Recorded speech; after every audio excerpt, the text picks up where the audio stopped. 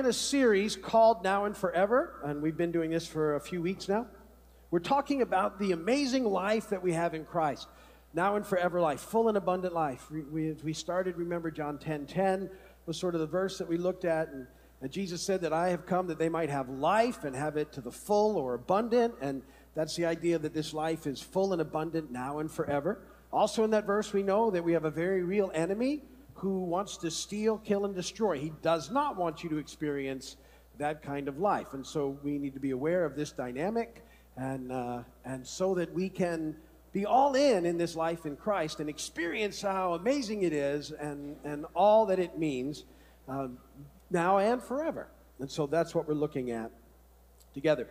Remember, I've also been asking you to develop a couple of habits along the way. We talked that it's important for us to develop spiritual habits on our journey, and I've had two so far that I've been trying to get you to develop. One is a simple prayer every morning that just is, Lord, I want to know you a little better and love you a little more. That you start your day with that, and I'm going to keep asking you to do that just until it becomes a habit, just every day, very simple. Lord, today I want to know you a little better, I want to love you a little more. And then at the end of the day, sort of see how you did, and a day when you did that, that's a good day.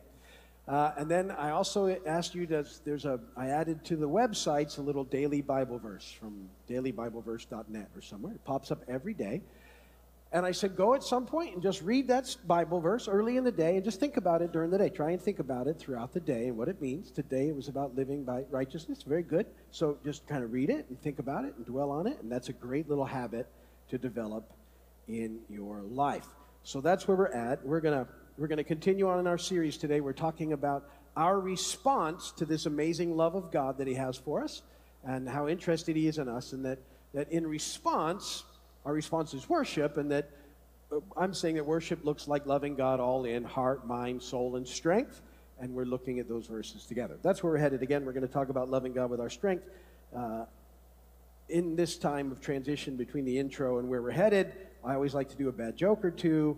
Actually, I have three. I had four yesterday, but one was so bad I had to get rid of it. And you're going to think, why didn't you get rid of them all? But that's okay. Why did toadstools grow so close together? They don't need much room. That one made the cut, believe it or not. I know you're shocked. I love this one, though. Why did the cowboy buy the dachshund? He wanted to get a long little doggy. Get along, little doggy, it's your misfortune and none of my own. Whoopie-tie-yo. I don't know why I know that song. Is that hee-haw? No, hee-haw is gloom, despair, and agony on me. Which doesn't really fit with our topic. What do you call a dog with a cold? A chihuahua. Not bad, right? A chihuahua. All right, scripture reading and apologies to the guests. Mark 12:30. Love the Lord your God with all your heart, with all your soul, with all your mind, and with all your strength. Blessed be the word of the Lord. We've talked about, heart, mind, and soul, and those are really sort of inward things. Loving God with our strength, all our strength, is an outward expression of the love that we have for God. So how do we do that? That's point number one. How do we love God with all our strength? Now, I want to introduce to you or talk to you about something very, very important, and I'm going to ask you to kind of think about this during the week, and we'll expand on it over the next several weeks. So we love God with all our strength by choosing to live for him on a daily basis. So that little habit we're developing is very good. Lord, I want to love you, know you. But there's something that you need to know about loving God with all our strength. So here it is. Loving God with all our strength, not about loving him with our own strength. It's about loving him with the strength that he gives us. And this is the big point that I'm going to try and connect you to today. So Paul said this in Philippians 4:13. I can do everything through him who gives me strength. Notice what he gives us there. Strength, so that we can do everything. Everything means just that, everything. I can do everything through him who gives me strength. So here's the idea. Everything that we have has been given to us by God. And God won't ask us to give something that he hasn't already given us. And this is a liberating concept of living this amazing life that we have is that you have to let that really sink in. We're to live every day as people who understand that everything that God requires of us to give, He's already given to us. And that's very, very freeing. When we really begin to understand that our Christian life is through Him, everything changes. See, we have to see ourselves as receivers of what God wants us to have, and then givers of whatever it is He asks us to give. And so this idea of receiving and giving should be a way of life. Now, don't immediately just go to money with that, because it's so much more than that, all right? So if you get stuck there, you're going to miss this. When I started this series, I introduced it by talking about the flow of life, and I gave you even a little acronym and a wristband, and we need to focus and listen and observe and wait so you'd remember it. But the picture of life is painted for us, this amazing now and forever life, as emanating from the very throne of the living God and flowing down through us and then out of us into the world around us. That's the life, and it's a picture. They use a river. They use water as a descriptor, but it's this life that I'm talking about, not an actual river. And it's this, imagine yourself in this life that's coming right out of the throne room of God that you have now in Christ, and it flows, and it flows through you and into the world around you. And that where we experience life is by living in this amazing flow that's coming from the throne. That's this now and forever life. And so that needs to be our picture and our understanding of it. So all of us are receiving from God different gifts and different things, and he's giving them all to us, and they're all different so that we can be givers of things back for His glory. So we need to figure out how He wants us to give from the blessings and the gifts and the talents that we receive from Him. That's what this life looks like. So He's given us everything we need, and we're just figuring out how we plug into that so it continues to flow through us. If we don't allow this life to flow through us, it gets bottled up in us and it becomes something completely different. So it's this amazing flow that we're in.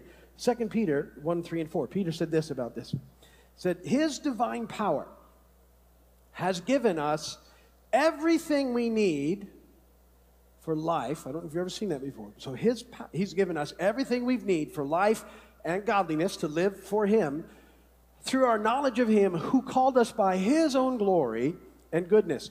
Through these He has given us His very great and precious promises, so that through them you may participate in the divine nature and escape the corruption in the world caused by evil desires. So this is what I'm trying to, you've got to see this picture of this life emanating from the throne, and that He's invited us into it, and it flows through us and out of us into the world around us. And as we do that, we're participating in effect the divine nature, this life that He's given us. And it's life-changing, and it's rewarding, and it's where we begin to experience all the things that we read about. It's in understanding that, and that He's doing it all.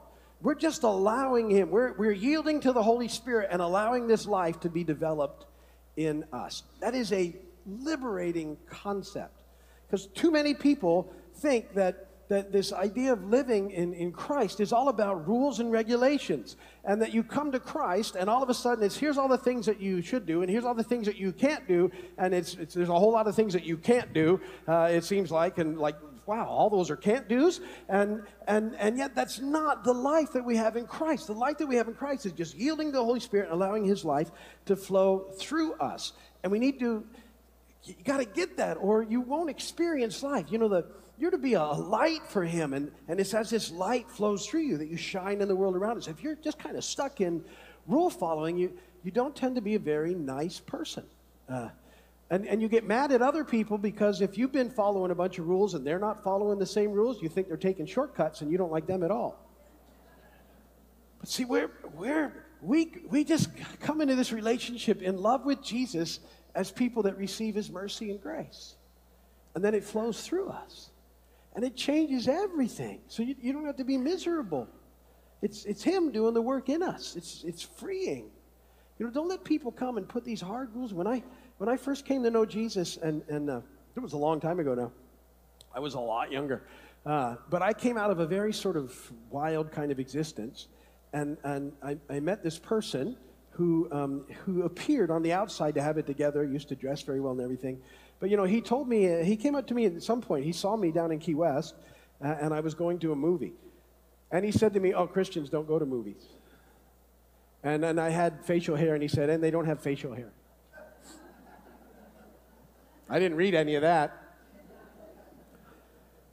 But I remember thinking, it's impacted me to this day. I remember thinking, you know, I came out of a sort of a serious drug addiction, and I thought to myself, you know, the drug culture treated me way better than this guy's treating me. How about that? Now, you know, I didn't go there, and I talked that out with other people, and but that was his experience, and he was, you know, he wasn't happy. Because he was all rules, right? Rules, and that's not where we find life. So it's getting into this flow of life that makes a difference. And so it's not about loving him all in, isn't about following a bunch of rules. It's just knowing that we need to be in this life that he's given us and yielding to the Spirit so this life can flow through us and impact people around us for him. So I want to be practical today, and then I'm going to expand on this idea over the next few weeks. It'll change everything when it sinks in. So practically, though, we got to do this, and you're going to know this as soon as I bring it up. Living, point number 2 is living by trying to do. Thank you for listening. There are some things that I say so often, they should just pop out of you when I say them, all right? Because that's key to this whole thing. But now we're living to doing the next thing, but you got to tie that in with what I just said. But he's going to help us do that. And so as we begin to experience this real life that comes from living in his divine power as receivers and givers, what happens is we begin to understand that he is way better at taking care of us than we are. He's just so much better at it than we are. And a lot of us have spent our whole lives trying to take care of ourselves and haven't done all that great a job. But he's so much better at us, and we have to learn that he can do that. And so over the course of our life in him, we begin to learn that we can trust him and that he's faithful. One of the advantages to walking with him a while is that you really begin to see how faithful he always is. In the beginning of your walk, it takes some faith.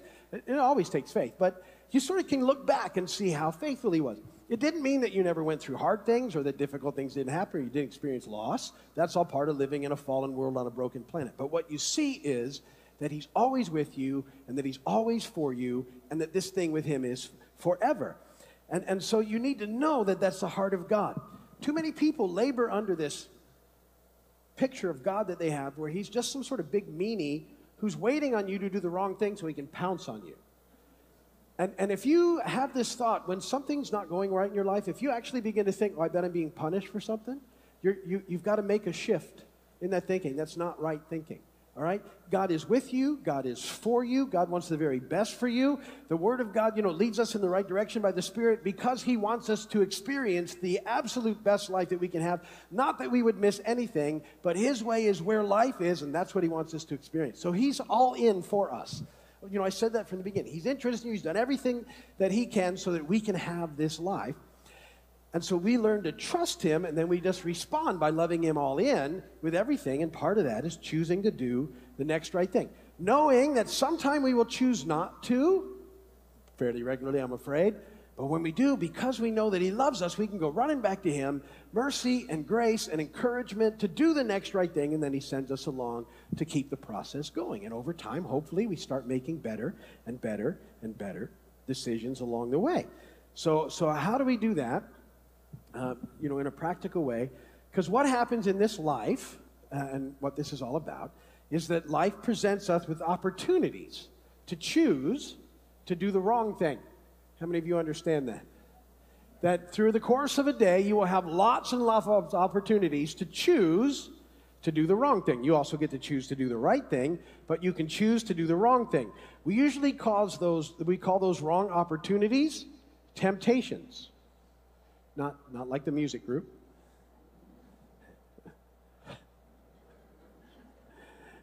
My guy, talking about. Sister Act made it, my God, my God. But I digress. Unfortunately, now that's all you're going to remember. Did you see him?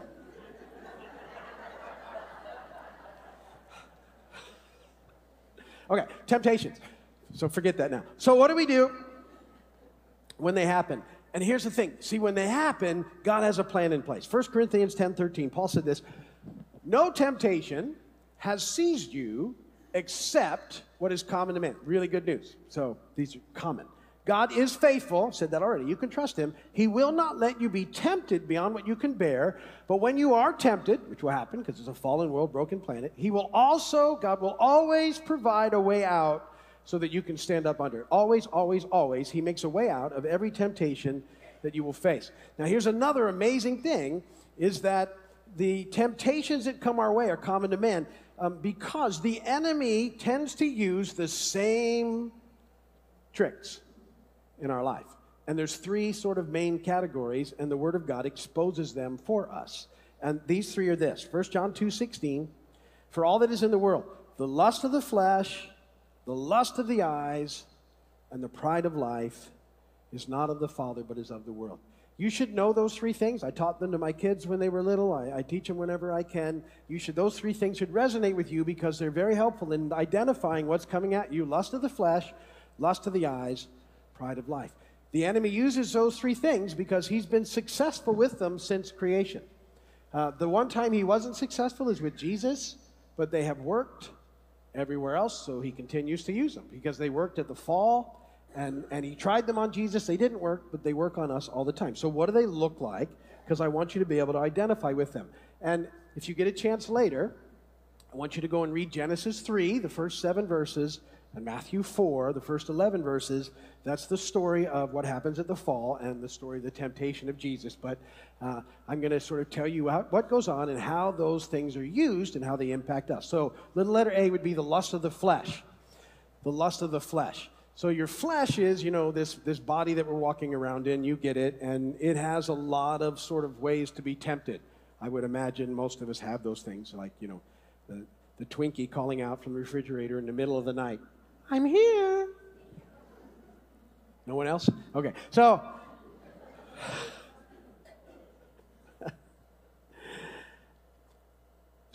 back at the fall, Adam and Eve were there, and the evil one was there as a snake. And the whole last service I kept doing, I don't know why this is my snake, but every time I would do it, the enemy was like that. And then I asked for a sock to make a puppet, and they thought I was crazy. So the enemy comes, and there's fruit, and he's trying to convince Adam and Eve that the fruit is good for food.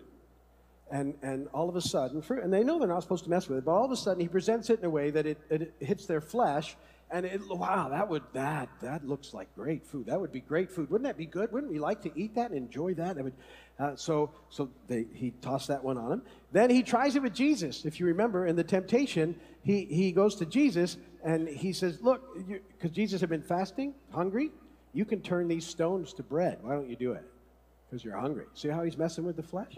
With us, with our flesh, it's usually, in our culture now, we buy into this sort of deception. Well, if it feels good, just go ahead and do it, because that's all that really matters. And right, wrong, who's to say what those things really are? If it feels good, do it. And so our flesh gets all worked up, and that's a temptation that we can go into. But we need to be aware of it. B, the lust of the eyes. With Adam and Eve, the enemy shows them the fruit and said, look how all of a sudden that fruit, not only did they think it would be satisfying to their flesh, but it just looked so good they had to have it. It just look at that. Anyway, so, and then the enemy takes Jesus up into a high place and he shows him everything, and he says, look at this, I'll give you all this. You don't need to go to the cross for this. I'll just give it to you. Take a shortcut. You don't want to do all that. Look, I can give it to you. With us, we're bombarded with pictures of things that we think we have to make life work. There's a whole huge industry that constantly is shooting us things that make us think, well, unless I'm having these things, I can't have life. We went and watched the Super Bowl, half of it with my son the other day. We were there, and my son was funny. We started to watch commercials, and he said, okay, we're going to see a bunch of commercials about vehicles I will never own, beer I will never drink, and movies I will never watch. And here they came, and I was like, that's right. See, but we're bombarded, and all of a sudden, isn't it amazing how they just know how to work on you to get you to see things, so that the lust of the eyes pop up, and all of a sudden you really think that life won't be the same unless you have it. Oh, I got to have that. What's wrong with the one you have? It's not as good as that. Look at it. Just look at it. Kids are having fun. That's good. So, Don't you want, I mean, I want kids to have so much fun here that every weekend they wake up and say, is it church? Come on, you got to take me to church. I got to go to church because it's that much fun, isn't it? Wouldn't that be great? So anyway, I am going to build a wall up there soon, but that's a whole other thing. We'll talk about that next week. But, so you need it, you deserve it, you got to have it. Let's see, Pride of life. See, I'm going to run out of time. Pride of life. With Adam and Eve, it was, you will be like God. Ooh, that sounded pretty good. With Jesus, it was very subtle. The enemy says to Jesus, if you are the Son of God, prove it.